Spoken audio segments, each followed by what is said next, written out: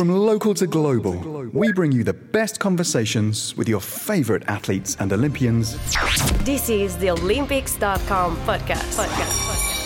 Hey, it's Tom here with you once again, and thanks for jumping on our Olympics.com podcast. You're in for a real treat. This episode is entertaining and intriguing.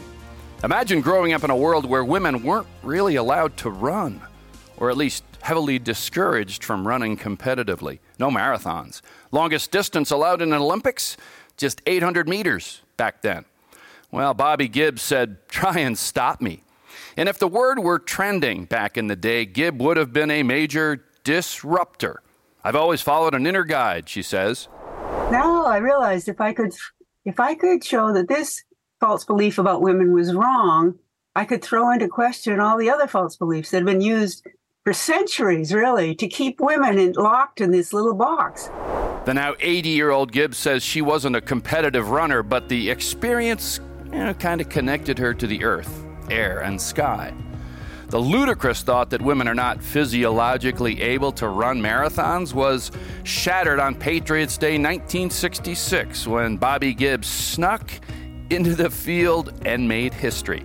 It's a remarkable story of a person who was a lawyer, scientist, artist, a resume for the ages, and the runner well before her time. Here's Olympic Channel's Chloe Merrill with Bobbi Gibb. You're listening to Olympics.com podcast. Thank you for joining us on the podcast. It's a privilege to have you on. Tell me, Bobbi, in the beginning, in your childhood, when did you start running? When did that passion? When did I start running? I think I was probably about 9, 10, 11 months old. And I stood up and I started to run. And I've been running ever since. Really. What was that connection that you formed with running? I remember when I was 2 or 3, my dad worked at MIT. He's a brilliant chemist. And he was there as I think he was a junior professor or something at that point. And we lived in a town near there, a suburb. And he would take me to the park, Waverly Park in Watertown. And to me, it was like, wow, this is incredible. This world, it's all, the summer, the grass is green, the birds are singing, the trees. And I just had this sense of joy. And I just run as fast as my little legs could carry me. Oh, wow, look at this. Kids do this. Kids or dogs, the same thing. You take your dog to the beach. Oh, he's running up and down. His ears are flapping. He's so happy. It's the same with little kids. And I just never stopped. And, so I was running as a little kid. And then, as I grew, and then I rode horses a lot, and I would run with the horses and I would go over the jumps with the horses and so forth. And then I just never stopped running. And then all my little friends, my girlfriends, and we had played horses when I was little, we'd whinny and canter around, really love horses. Yeah. And they all kind of settled down in about 7th grade and, they didn't run anymore. And there I was still running in the woods with the dogs. And there I am, 7th grade, 8th grade. There I am. I'm 20 years old. I'm still running in the woods with the dogs. And my mother's having a fit. She's going, "When I was your age, I was engaged to be married. How do you expect to find a husband running in the woods with the dogs? How are you going to support yourself without a husband?" I mean, back in the 50s, which is when I grew up, I was born in the middle of World War II. I actually remember World War II when I was 2 or 3 years old. I actually remember. I remember that. And so I grew up in the 50s. And in those days, women had very constrained roles. If you were lucky enough to go to college, which most women didn't, then you were expected to be engaged your senior year and married, because how else are you going to support yourself? There were no jobs available really for women that paid anything. You couldn't get a mortgage. You couldn't even get a credit card as a woman without your husband's permission and signature. You were very constrained. And then the gender roles are very defined. And then men, on the other hand, although they were the dominant ones and legally, and in fact, the fact of the matter is they were very constrained too, because they're supposed to be strong and rational at all times, and they can't show any feelings or even have any feelings. They have not too much to do with their children, and never, God forbid, a man in the delivery room. Oh, horrors.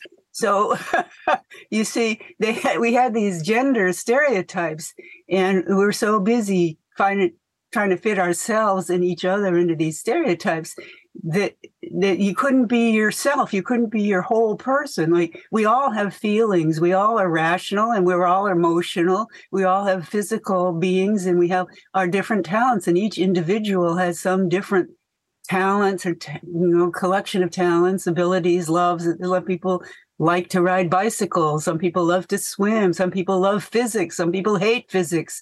So, some people like to sew. It's like, that's the whole point of a democracy, is the individual. It's the individual who counts. And yet us individuals, we get together and we create things together. And so it's individuals cooperating together that make the world run. And so I've always really, one of the reasons I love the marathon so much is it's a democratic sport. One year you're a spectator, and the next year you're running in this race with the elite runners. This is amazing. This doesn't happen in baseball. You can't go down there on the field or softball or football. You can't run out on the field and start playing with the guys, And so anyway, I love this whole idea of freedom and democracy, and the individual having all this freedom, and yet being able to work together in a friendly way to create stuff. Your act of running in the woods then, given the context you were describing as a 20-year-old woman, was still kind of a defiant thing to do. Even before you sent that letter to the marathon, you were finding a freedom in running and being with your dog in the woods. Like, get me out of this. I mean, in the woods, I could be myself. I could run. It was like, I don't know if you ever heard of that book or read it, Women Who Run with the Wolves. And it was like, I was harking back to like ancient Artemis or Diana running through the woods with her hunting dogs. And I didn't know that at the time, but I just wanted to be free of all these constraints. And there I felt like myself running in the woods. There's an incredible sense of autonomy and freedom. And you can get from point A to point B all by yourself, just by moving your legs. It's as simple as that, isn't it? But it's remarkable as well, because you talked a little bit there about why you love the marathon, but what was it back then that interested you in running the Boston Marathon? What was it? I never heard of a marathon, and I was just running in the woods happily with my dogs. And then a father or one of my high school friends said, well, since you love running so much, why don't you go out and see the Boston Marathon? I said, what's that? And he said, they run, a couple hundred guys run from Hopkinton to Boston every year, 26.2 miles. And I said, they run 26.2 miles without stopping? I mean, this is amazing. I was a very fast sprinter, but the idea of running 26.2 miles just blew my mind. And I said, so my dad and I went out and watched it. And that was in 1964. And I saw these people running, and I wasn't thinking men or women. Strangely enough, I wasn't thinking men or women. I just saw these people running. I said, wow, this is incredible. They're so strong, so silent, tap, tap, tap, tap, so enduring. I said, it's something basic about being human that's being lost in this modern world. And here's this tribe of, people running by. I said, that's my tribe. I belong there. I want to be part of this. It was like this inner decision. I want to be part of this. And I had never heard of the Boston Athletic Association or the Amateur Athletic Union. I didn't even know these people had numbers. I mean, I just wanted to be part of this incredible phenomenon of these people running. I wasn't even thinking men or women at that point. Later, I was thinking that, but not then. And so I just started training. I didn't have a coach, and I had no books. There were no books. There was no running movement. Very few men ran, and these few hundred men came from all over the world, and they were the elite runners of the day. And so but there was no running movement. And for God forbid that a grown woman should run in God forbid, in public. So I was way outside the social norm here, but I just started training. I thought, well, each day I'll try to run a little further, and I'd run my first mile, and I was like, oh my God, this is great. I ran a mile, I could barely, but then it gradually, I continued. And then my boyfriend had a motorcycle, and I'd ride on his motorcycle, he'd drop me off, and then I'd run back to the house. We go 1 mile, 2 miles, 3 miles, and get up to 8 miles. He'd drive, and then okay, I'd get off, and then I'd run home. And then at that point, I was a live-in nanny for 3 kids with a family in Winchester, and my parents had gone on sabbatical. And so I'd get home, and he'd be there at the house. He was friends with the people I was living with, and I'd come in. He'd say, "What took you so long?" And I'd bop him with a pillow or something, And anyway, that was the way I started training. Wow. And you asked me how I train. Then that summer, I'd always wanted to see this country. I'm fascinated with the whole idea of democracy and the idea this is kind of an experiment. This is a real experiment. And up until now, it's like thousands of years of war and conquest and subjugation and rule, and all this. So here is an idea of how people can live together without subjugating each other, without being repressed by some emperor who keeps everybody in line. So, I mean, like, we didn't want to do that anymore. Being a colony, we were a colony. And so I was very interested in this country and in the idea of democracy and how this thing started and how is it going to work. And so aside from that, I was in love with the earth. I love the earth. I love nature. And I studied science. Of course, my dad was a scientist, and he and I love science and nature. And I kind of grew up like running in the woods, walking in the woods, sailing, horseback riding, this sort of thing. And I just was in love with the earth. And so I took a transcontinental trip in my VW van. It wasn't mine. Okay, I take that back. It was my father's VW van. And he made the huge mistake of leaving it for me to use while he and my mother were on sabbatical. In fact, they went to England. He was at King's College. No. And so they went to England, and I had this van. And of course, I go, whoa, I got a van, and there's 3,000 miles of adventure ahead of me. And I had a Malamute puppy, a cute little white Malamute puppy. So the Malamute puppy and I went off across the country, and at night, I would sleep out under the stars, and I had binoculars, and I'd look up at the stars, and I just go, wow, this is amazing. Like, how far does this go on? This is amazing. Here we are on this little planet. And it's one thing to say, yes, we're on, the third planet but it's another thing to actually feel it. And you're lying there at night, and your back is on this earth, and you can feel the whole earth, and you can see this universe above you. And to me, it was the most miraculous thing. And the more I learned about science, the more and more spiritual, I guess, my experience was, because I became aware of atoms and how they fit together with molecules and photons of light and, the whole relativity theory. I was, like, wow, no matter how fast you're going towards a beam of light or how fast you're going away, it always looks as though it's coming at you with the same speed. What? This is amazing. I mean, what is this? Some kind of science fiction novel? It's like, and so I was just enthralled with this whole thing. And the more I learned about science, it was like, and I won't say religious, but I was very spiritually oriented, like direct connection with this, like it has to be coming out of this huge, vast love. I could feel it all around me and inside of me, because everything was made with such incredible care. And this kind of care doesn't come out of hate or fear or any of these crazy emotions. It comes out of love, this huge love that you take the care to do this. And, I didn't know how. I go, why is it here? Why bother with all this? Why bother? I mean, this is unfathomable. why bother with all this? And it always struck me as totally miraculous. And so my trip across the country, to a great degree, was like a trip into the universe. I was going to the wilderness. I wanted to see what planet Earth looked like and felt like before there were billboards, before there were highways, before there were electric wires everywhere. I wanted to see the primal Earth. And so I went. So as I went further and further into the wilderness, I went into the wilderness. I thought that I wrote a book about it. Well, I have it here. This book, Wind in the Fire, it's 2 years, the 2 years I trained for the marathon.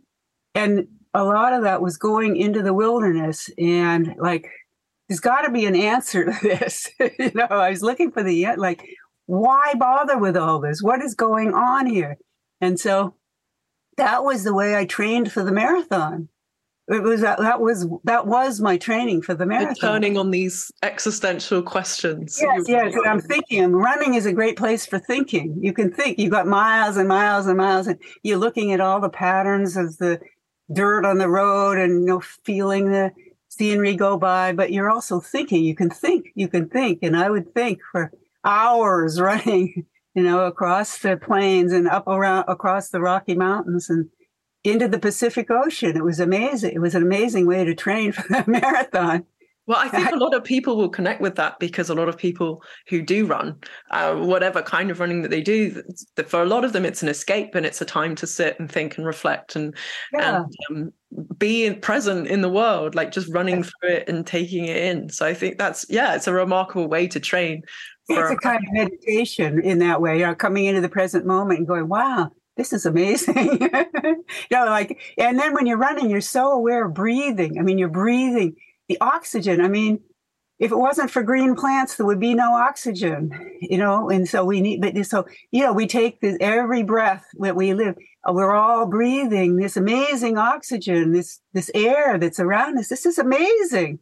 And then you start to think, why are we polluting the thing that we depend most on for our lives? And then you begin to think, what? We better start taking care of the earth, because it's the earth that takes care of us. We're part of the earth, and we better start taking care of this planet that's taking care of us, out of which we emerged.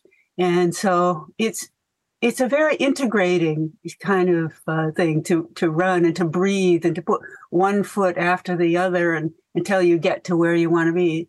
It's also good for goal setting. No, go ahead. Yeah, I was going to say. It's also making me think how attuned you were to the kind of training that elite marathon runners do now. They go to the mountains and they run in nature, so without any distractions. And Kipchoge, Elliot, the Olympic champion, he believes so much in replanting trees in the environment for the reasons that you're talking there about how important breathing is to be able to do what he does, and keeping the world clean so that people can run and experience it like he does in the future. So that's you were really ahead of your time in so many ways. But in that too. Yeah, that's true. It's it's not just running, it's just living. You can't live without clean air, and clean water and good food. And I mean, it's like fundamental, pretty fundamental. Yeah. So you pick up a pen and you write a letter asking to be admitted into the race, and then you received a reply that told you that you couldn't. Tell me about that reaction when you read that letter from... I was living in California by this time. I was going to the university. I was about to start the University of California. And so I wrote to the BAA. In fact, I had met a runner out there accidentally on one of my long training runs. And he had, and I said, I'm training to run the Boston Marathon. And of course, there was no running movement there, but he was part of the local track team.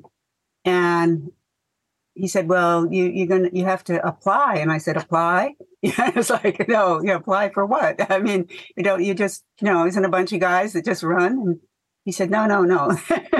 You got to apply for a number. But he said, I never heard of a woman running a marathon. And so I wrote this letter to Will Cloney, the head of the BAA, or I didn't know Will Cloney. I wrote to the BAA, and I got a letter from Will Cloney, and it said, women are not physiologically able to run marathons. We can't take the medical liability. And furthermore, it's a men's division race for which women are not qualified. And so he said the longest accredited race for women is 1.5 miles. And read this thing, 1.5 miles. At the time, I was running 40 miles at a stretch. And this wasn't just running on flat. This was mountains and hills and everything. I was running 40 miles in my training. I was in really good shape. And I get this letter that says women can't run more than 1.5 miles. They said, whoa, all the more reason to run, they said, because now I realized if I could show that this false belief about women was wrong, I could throw into question all the other false beliefs that have been used for centuries, really, to keep women locked in this little box. And so now my running took on this sort of social significance. I was going to change the way people thought about women. I was going to change the social consciousness about women. Now I had a mission. And so I got this letter and I crumple it up. I throw it to the floor and I go out and I just run out of the apartment where I was living. And I run. At first, I don't know where I'm running. And then I kind of veer north and I run north, following the shore, north 20 miles to a little town called Delmar, where I later lived in Delmar. But at this time, I was living in San Diego. So I run up to Delmar. And then by the time I get there, it's kind of late afternoon, people having picnics and, and cooking hot dogs. And so I sort of wandered around. And people are very friendly in California, probably everywhere, really. But in California particularly, they're offering me hot dogs and stuff. So they're feeding me, basically, and I'm wandering around like a stray dog, eating hot dogs and stuff. And then I fell asleep on the sand, and I slept there all night. And the next day, again, I got up. Now it was clear in my mind. I'm going to run. This is what I need to do. And so that's what I did. I took the bus back and I arrived in Boston the day before the race. And of course, my parents didn't know I was coming to Boston, and they had no idea I was training for the Boston Marathon, because I knew they would try to stop me if they knew. They already thought I was nuts for running in the woods with the dogs. So I get to Boston and I call them, "Hi, Mom, hi, Bobbi Lou." That's what my nickname, Bobbi Lou, Roberta Louise. Bobbi Lou, "Hi, Bobbi Lou, where are you?" "I'm in Boston." "And what are you doing in Boston?" "Oh, I've come to run the Boston Marathon." Dead silence. Then my mother hands the phone to my father. "Hi, dear." Now you just stay there. We'll come and get you. It's going to be okay. It's like they thought I'd gone around the bend, that I was delusional. And so they came to pick me up, and I came home, and my mother cooked a big roast beef, and I knew nothing about carbo loading. I did everything wrong with this. And I had new boys running shoes, because my friend in San Diego said, you can't run in those shoes. What have you got on your feet?" And I said, "Nurse's shoes." "Nurse's shoes?" I said, "Well, there are no other sturdy running shoes. There's nothing that women can run in. There's little pointed, flimsy things that fall apart. No, I got nurse's shoes. You can't run in those. Those are too heavy. So you've got to get some boys' running shoes." So that's what I did right before the race. I got new boys' running shoes. And I didn't know you're supposed to break them in. I knew nothing. And so anyway, there I am, and eating all this roast beef and everything. And then the next morning, I say, well, how am I going to get to Hopkinton? I mean, we lived in Winchester. It was quite a distance from Hopkinton. There were no buses and all. I didn't have a car. I said, and my dad had slammed out of the house. "Let's hear no more about this marathon stuff." He'd slammed out of the house early, and my mother's there. And I said, "Mom, you got to drive me. I've trained for 2 years for this. Don't you see it's going to help to set women free?"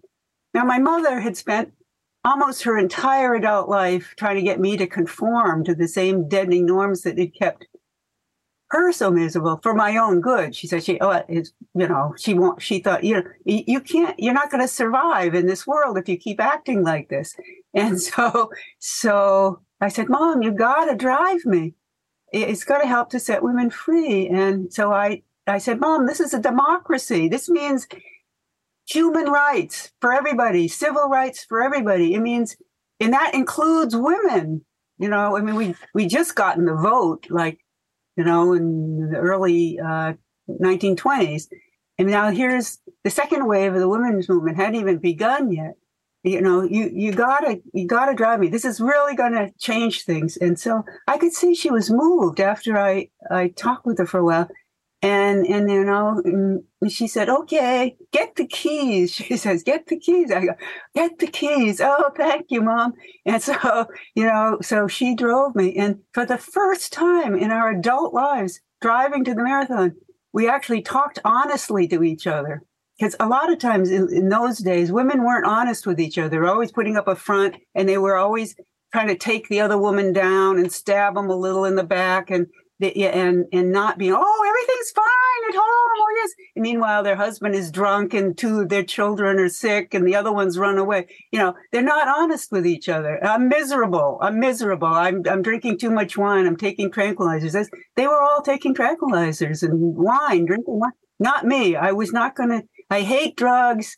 I'm allergic to alcohol. I'm not taking anything. No, I'm not going to live like this. But these women were unhappy. And so I really got through to her.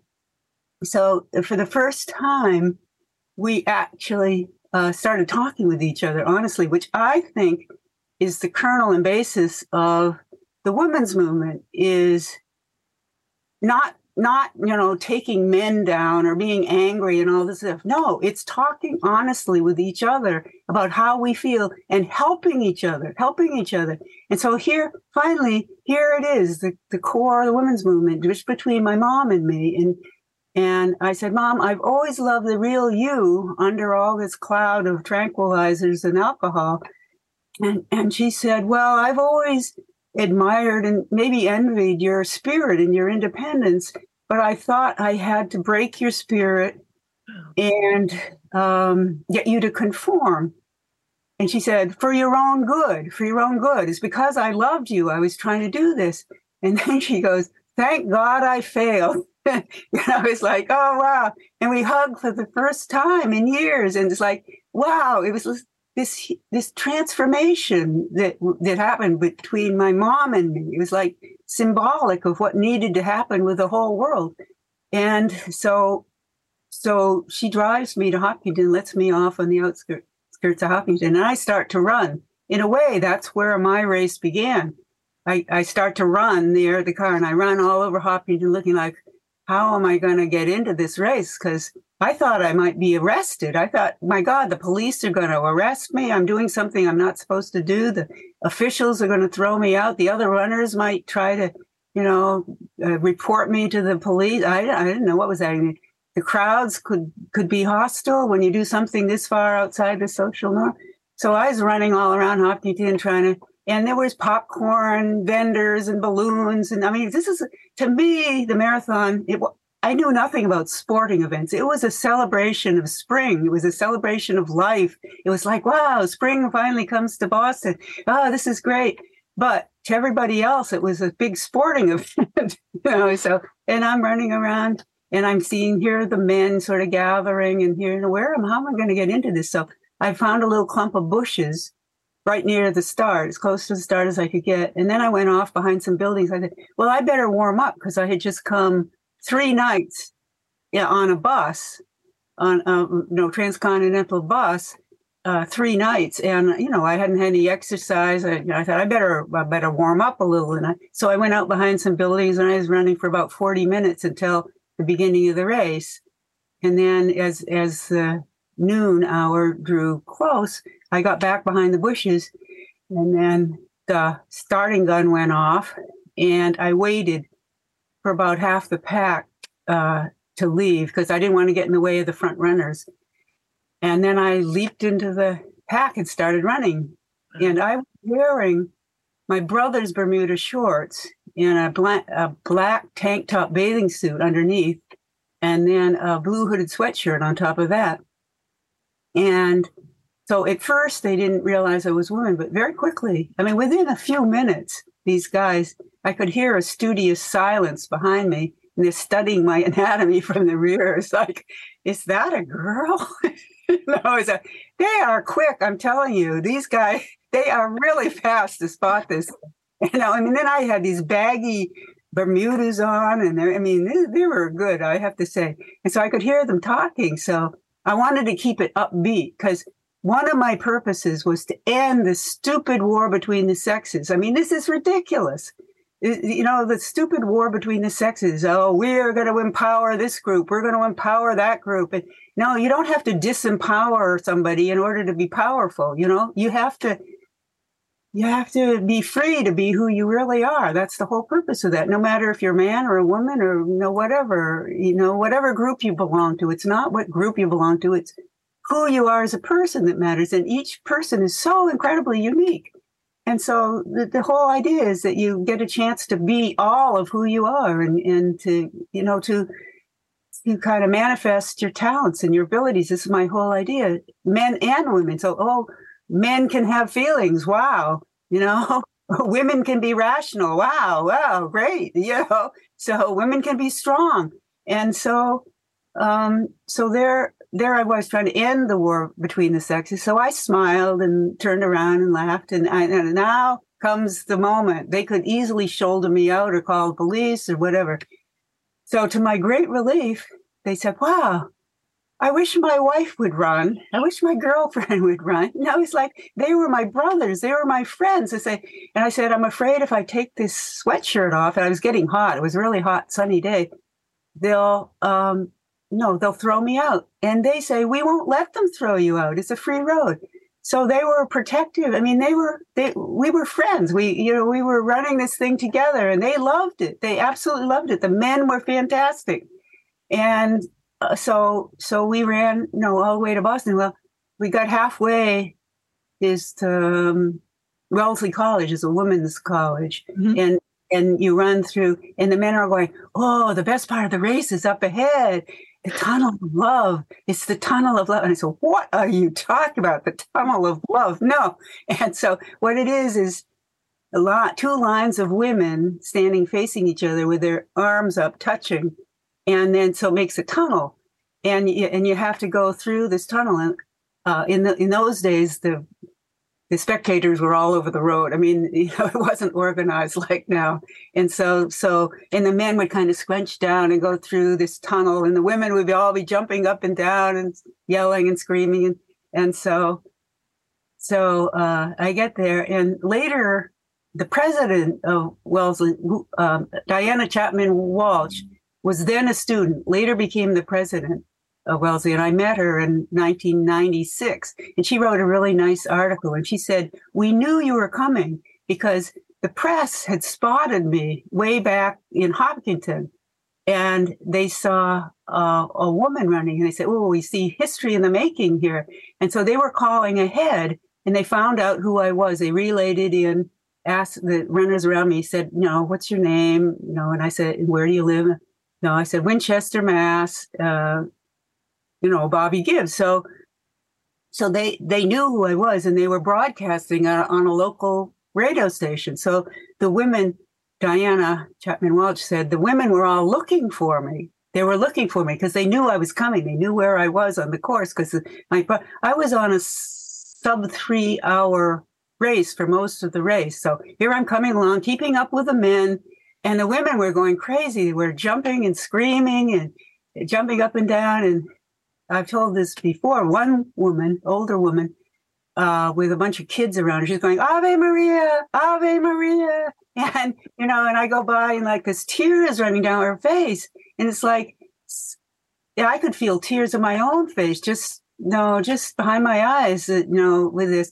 And it's like, at that moment, we knew the world was never going to be the same. Like, there was no going back. We aren't going to go back to the way we were. Like, this is something new. This is going to change the way things are. And so it was amazing, that moment. And then I ran on to Boston, but my feet, had, they were getting blisters, and around Heartbreak Hill, and I get to the Newton Hills and so forth. The hill didn't bother me at all. I mean, I had been running up and down the Rocky Mountains of the Sierras and so forth. That hill was interesting because it came towards the end of the race, and there were, I think, 3 little lumps up to the top. But the hill didn't bother me. My feet were killing me because the blisters broke through. And so I took off my shoes at one point, and I was running along in my bare feet. And then, of course, the bottoms of my feet started to hurt. And so I put my shoes back on, and now it was really painful. And my pace dropped way off. I was just literally tiptoeing along. I knew I had to finish, because if I didn't finish, I was going to set women back another 50 or 100 years. Here's this woman who tried to run, and look what happened to her. That's an incredible pressure. I know. Don't anyone else try. The weaker sex just can't do these things, So I knew I had to finish, and there I was. At every step was incredibly painful, and I could see my time was just it was taking me longer to run a mile than it had to run the previous 8 miles. So it was really painful. But I went up over the hills and down, and I came down the final stretch, and I get to the final stretch, and the press is all there, and the crowds are cheering and everything. I get to the finish line. The governor of Massachusetts came down and shook my hand. It was amazing. And the press was all around. And the next day, it was front page headlines. Hub Bride, first gal to run. In fact, I have it here. Hub Bride, first gal to run marathon. And for all of you who don't know, Boston Brahmins could consider Boston the hub of the universe. And so I think, it's like Hub Bride, and I had just married actually a friend of mine, and I was living in San Diego. So the Hub Bride thing. So that was headlines, and that went out all over the world by wire. My parents have friends in Malaysia, and they wrote to my parents and said, "Oh, we just read about your daughter in the local paper." So it's like, and the Japanese had won that year. They were the first 3 or 4 to finish that year. So it was in the Japanese papers all over Europe and so forth. So that what I wanted happened. Actually, it went out. It changed the way people thought about women. It's like to some people still couldn't believe it. It was so. Women bake cookies. They do not run marathons. You have this stereotype of a little woman dancing around in her apron in the kitchen. There's no way these 2 images can combine in your head. Women running the marathon. It doesn't figure. So there were still a lot of people who, this is unbelievable. But on the whole, it was like, wow, this is incredible. It changed the way people thought about women, which is what I wanted. And I figured after that, the marathon would open up. In fact, there was an article in the paper. I think it was Jack Kendall wrote an article. And already the AAU, there was a spokesperson for the AAU, and this is in 1966, he was talking about changing the rules so women could run, because people were just blown away by this. And so that was 1966. And I do think that was a pivotal event in changing the way people thought about women, and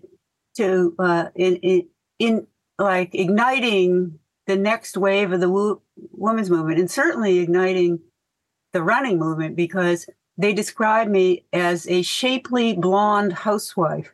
Oh. And so if a shapely blonde housewife can run a marathon, so can you, so can anyone. It's like for the first time, people started, you know what?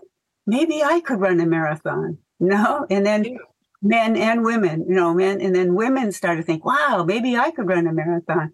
And that is an important step for women on their path to autonomy. Completely. If you can run from A to B, yeah, you can do just about anything. When women were allowed to run the race, which was in 1972, so you ran it 2 years after you first ran it. And then in 72, they let women in. Did you feel slightly responsible for that? Was that a moment of pride for you when that happened? Oh, yeah. This is just what I wanted to happen. And it would not have happened. I mean, I'm not an organizer. I'm not really interested in doing that. I'm interested in running. I love to run. That's my thing. I love to run. I love to be part of, I love to think. I mean, at that point, I was studying physics and biology, that was what I was interested in. So the running was part of this love that I have for the universe. It wasn't the whole thing. But it was Nina Cusick, and she never gets enough credit. Nina Cusick is the one who brought the petition before the Amateur Athletic Union in 1971, the petition to accredit women's marathons. She brought it, and the AAU agreed with her. Yes, we will start to accredit women's marathons. So in 1972, that was the first ever women's division marathon at Boston, or anywhere, really, anywhere, at least in the United States, wherever the dominion of the AAU was. By then, what was I doing then? I had remarried, and I just finished, I had just finished my pre-med undergrad, and I was applying for law school. I was applying for medical school. Well, it was very hard for women to get into medical school or research in the sciences or anything in those days. And I had gone for my interview, and they said, you're too pretty to go to medical school. You'll upset the boys in the lab.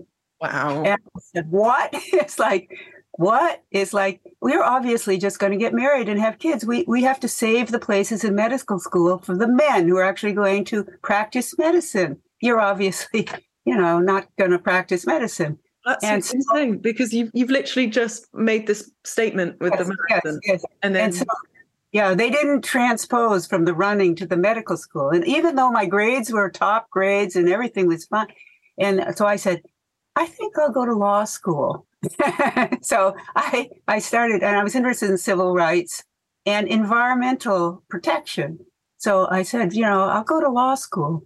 So that's what I did. So you're still defying the gender role that's been ascribed to women at this point with your law degree, with your interests in the world, your curiosity. You're a painter and a sculptor as well. I can see behind you. You actually recognize this as a painting. This is one of my more abstract paintings. No, it's beautiful. It's beautiful. And I'm wondering, did it stay with you throughout the rest of it? Yes. Running is an important part of my life. An hour a day keeps the doctor away. But I mean, of course, I love my doctor. I don't want to keep him away. That's a slight change on an apple a day. An hour running a day. An hour a day keeps the doctor. It's true. And so I'm still running. I'm still sprinting down the beach. And my artwork, I'd show you some of my bronze sculptures. I do the human form in motion, mostly a lot of runners and athletes and so forth, which is different. Most statues that you see are very static, but I like to get the human body in motion, and I kind of feel it from within. And can you tell me a little bit about the statuettes you created for the Olympic trials when the women's marathon was finally allowed at the Olympics in 1984? You created these statuettes. Is that right? I created a statue of Olympia. What could be more fitting? A woman, Olympia.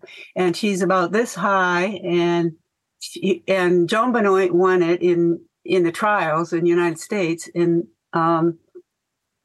so it was, it was part of the first women's Olympic trials here.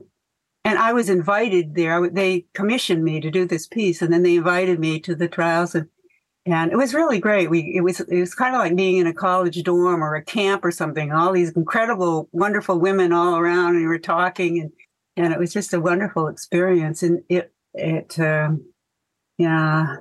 was really fantastic. And it's not the only statue that you've created as well. There's one that's on the Boston Marathon route. Yeah. It's at the Hopkinton Center for the Arts. And Hopkinton is a really interesting town. Of course, it's the start of the Boston Marathon. And a Boston Marathon is the oldest continuous annual marathon in the world. It was started just 1 year after the first Olympic marathon. And they commissioned Tim Kilduff, who is the head of the 26.2 Foundation, came up to my studio and he saw my sculptures. He said, wow, we got to get a sculpture of a woman on that course. And I said, Joan Benoit. And so he said, yeah, Joan Benoit, great. So I called Joni, and I said, Joni, we want to do a sculpture of you. And she said, no way, absolutely not. It's got to be of you. And so I said to Tim, she won't do it. She wants it to be of me. And Tim said, great idea. And I said, I don't want to do a sculpture of me. This is incredibly embarrassing. How am I going to do a sculpture of myself? And he said, if you don't do it for yourself, we're not going to do it. And I said, you have an interesting way of negotiating. And so I said, okay, I'll do it of myself. And so I did a little one, 12-inch one, and then we had it scanned here, 3D scan in Cambridge. We had it 3D scan, and we actually sent the scan via email to California to a studio where they make sets for movies. And so they sent back a foam. It was like styrofoam, like a styrofoam enlargement. They can enlarge it, a life-size styrofoam core of this thing, which serves as the armature. And then I put on a layer of clay over this, and I redo all the features, the fingernails, the eyebrows, the huge amounts of details in this. And then we have a life-size clay sculpture. And of course, I put on the Bermuda shorts and the tank top bathing suit and the whole thing.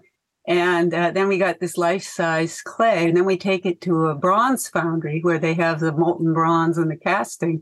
And they make a mold of it. And then they pour it. And then they use the lost wax technique, it comes from the Bronze Age, like thousands of years ago, the same technique. So this bronze statue is now sitting outside of the Hopkinton Center for the Arts on their front porch, and inside I have an art exhibit. Another woman and I have an art exhibit, and she does photography, and I do sculptures and paintings, these kind of wild abstract paintings. Circling back for a second to your the statue you did of you with the Bermuda shorts and the tank top.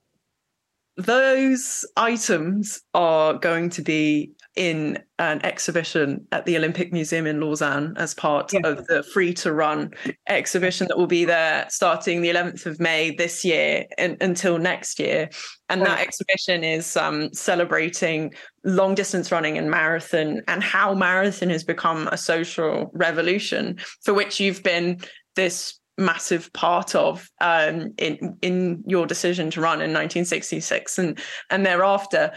What do you think about the exhibition idea? Do you think it's important? Tell me a little bit about why you decided to get involved. I've always loved this whole idea of, first of all, the Olympics and the whole going all the way back to ancient Greece, and then the fact that this Olympic Museum, which is the building is a work of art in itself. And the people there are all so amazing. And to keep this trend, it's so important to keep this tradition alive. And let's also say this is the roots of democracy. And yes, it was a very limited democracy at first, and now it's becoming more and more inclusive. And my vision for the next conscious raising, so women, we're doing a lot better than we did before. Next is human consciousness, like human rights for everyone in the world, civil rights for everyone in the world. And so far, the best and only way we figured out how to do that is through some kind of democracy where people can protect their own rights and have rights to stand up to autocratic governments and so forth. So far, this is the best way. And yes, it's flawed, and we have to, we're evolving it and so forth. But it's the only way we've found of preventing tyrants from getting controls of governments. And so the Olympics is kind of the core piece of this. And, in Geneva, we have the United Nations headquarters. And I see that United Nations headquarters in Europe, in Geneva, as being kind of a partner with this Olympic Museum. Like, to me, the two things really go together. It's like this Olympic Museum, it preserves this incredibly crucial tradition that we have. The Olympics are fantastic. It brings people together from all over the world, all political parties, all races, all ethnics, all genders. We're all together. With the Olympics, sports is an incredibly good way of making friends with people in other countries and other cultures around the world. And once you have friends in these countries, and there's this network of friendship, then it becomes much more difficult to have a war. And to me, war is like a social disease. It's like it's the horror of the world. I mean, people don't want wars. Ordinary people don't want wars. They want to live their lives. They want to have their children. They want to have, a kind of a steady income, some kind of way of supporting themselves. They want to have a good education for their kids. They want to have safety in their persons and belongings. They don't want to be bombed and bombing each other and so forth. The idea of one human being killing another human being is outrageous. It's unacceptable. And, we got to get over this, guys. We've got this one planet and we're all different. So let's get together and learn how to get along. And the best way to do that on a personal level is friendship. So now you've got these friendships with people all over the world, and they're coming to your country, you're going to their country. And I often see sports as a way of kind of weaving the world together. And so the whole idea of the Olympics is like the core of that thing. And I think it's incredibly crucial that we keep up that tradition. And your museum is right at the core of the core. So I love this. And I can't wait to see it and to meet all you guys. And what do you hope something like an exhibition where we remind ourselves of those moments of evolution over time, of how the Olympics and something as kind of simple as running can transform lives? What do you think that impact can have for the runners of the past, but also the runners of tomorrow, of today and tomorrow? It's history. And we draw a lot of inspiration from history and also a lot of lessons from history. And so here, so often when you read a history book, it's about this war and this conqueror and this one conquered that one and so forth. Now we have the Olympic history of the world. It's not about wars. It's about people getting together and having these incredible events together. It's like, how were the actual people living and these athletes that came out of this and were kind of carrying this tradition onward. It's a way of competing without killing each other.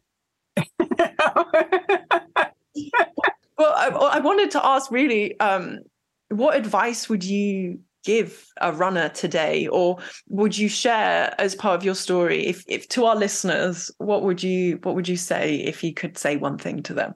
Just to runners? Well, to everybody. Runners and not runners. I mean, your life is so rich and it's so full of experience. Yeah. Well, I think one thing is to kind of open your eyes and your mind and your heart so that you realize that you're living in this incredible miracle. And running is one way of experiencing it physically. And also listen to your body. Sometimes your body wants to joyfully run, and sometimes it doesn't really want to run, but you've set this goal and you think, in order to get to my goal, I've got to put in this time. And so, it teaches you how to set a goal and how to work for it a little bit every day without killing yourself. Just listen to your body. The worst thing is injuring yourself. You do not want to injure yourself. So it's important to listen to your body and be grateful that you have this incredible body, and be grateful that you have an earth to run on and other people to run with. And just this idea of wonder and gratitude for life, I think, is fundamental. Did your dad change his mind after you did the race? I didn't tell you the final scene of this thing is after I ran the marathon and I was interviewed and I shook the governor's hand and so forth, then I took a taxi home And I arrive home, there's cars all up and down the street, and I think to myself, somebody must be having a party. And I get to my house, they're all at my parents' house. It's like, it's the press. The press is there. And I walk in, and my mother and father are standing there in the living room, completely bewildered. I mean, surrounded by all this. No, it's, did you know your daughter was going to run? And no, how do you feel? And so they're completely bewildered, and the phone is ringing. Congratulations on your daughter. And all this stuff. And they are so confused. And my mother's trying to, get coffee for people. And so I said, yeah. And my dad puts his arm around me, says something along the lines of, we knew she could do it, Yeah, right. And so I put my arm around him, and I say, it's those Gibb legs, Dad. So it really helped. It helped them to see their daughter wasn't totally insane. And they were very proud. The next year, 1967, I came back, and they drove me. Both of them drove me to the start. And they paid for my airfare back from California. So the next year, the same thing. 1968, I came back and ran again. And in 1996, the BAA awarded me a medal as the woman's winner for those 3 years, 66, 67, 68. And my parents were very proud, and they never criticized me again for running in the woods with the dogs. Kids. That's perfect. Sorry, I just needed to know, but that's what happened there. Amazing. Well, listen, thank you so much for your time. I really appreciate it. You too. Bye. This is the Olympics.com podcast. What a tale, and an engaging storyteller too, huh? Surely the stuff of legends. Now every year the throngs lining the roads and streets of the Boston Marathon, and every competitor can see the girl who ran. The statue marking Gibb's historic run made more amazing because she also designed and created that statue. Thanks to Chloe, and of course to the one and only Roberta Gibb, known worldwide as Bobbi. We highly recommend you seeing the Free to Run exhibit at the Olympic Museum in Lausanne, Switzerland. It's inspiring for sure. Well, that's it for this episode of the Olympics.com podcast. Hit us up at Olympics with any feedback you have. We love feedback. Helps us to get better. You can also hit me up on my Twitter at TK Sports Tweets. We'll see you next time. Olympics.com podcast.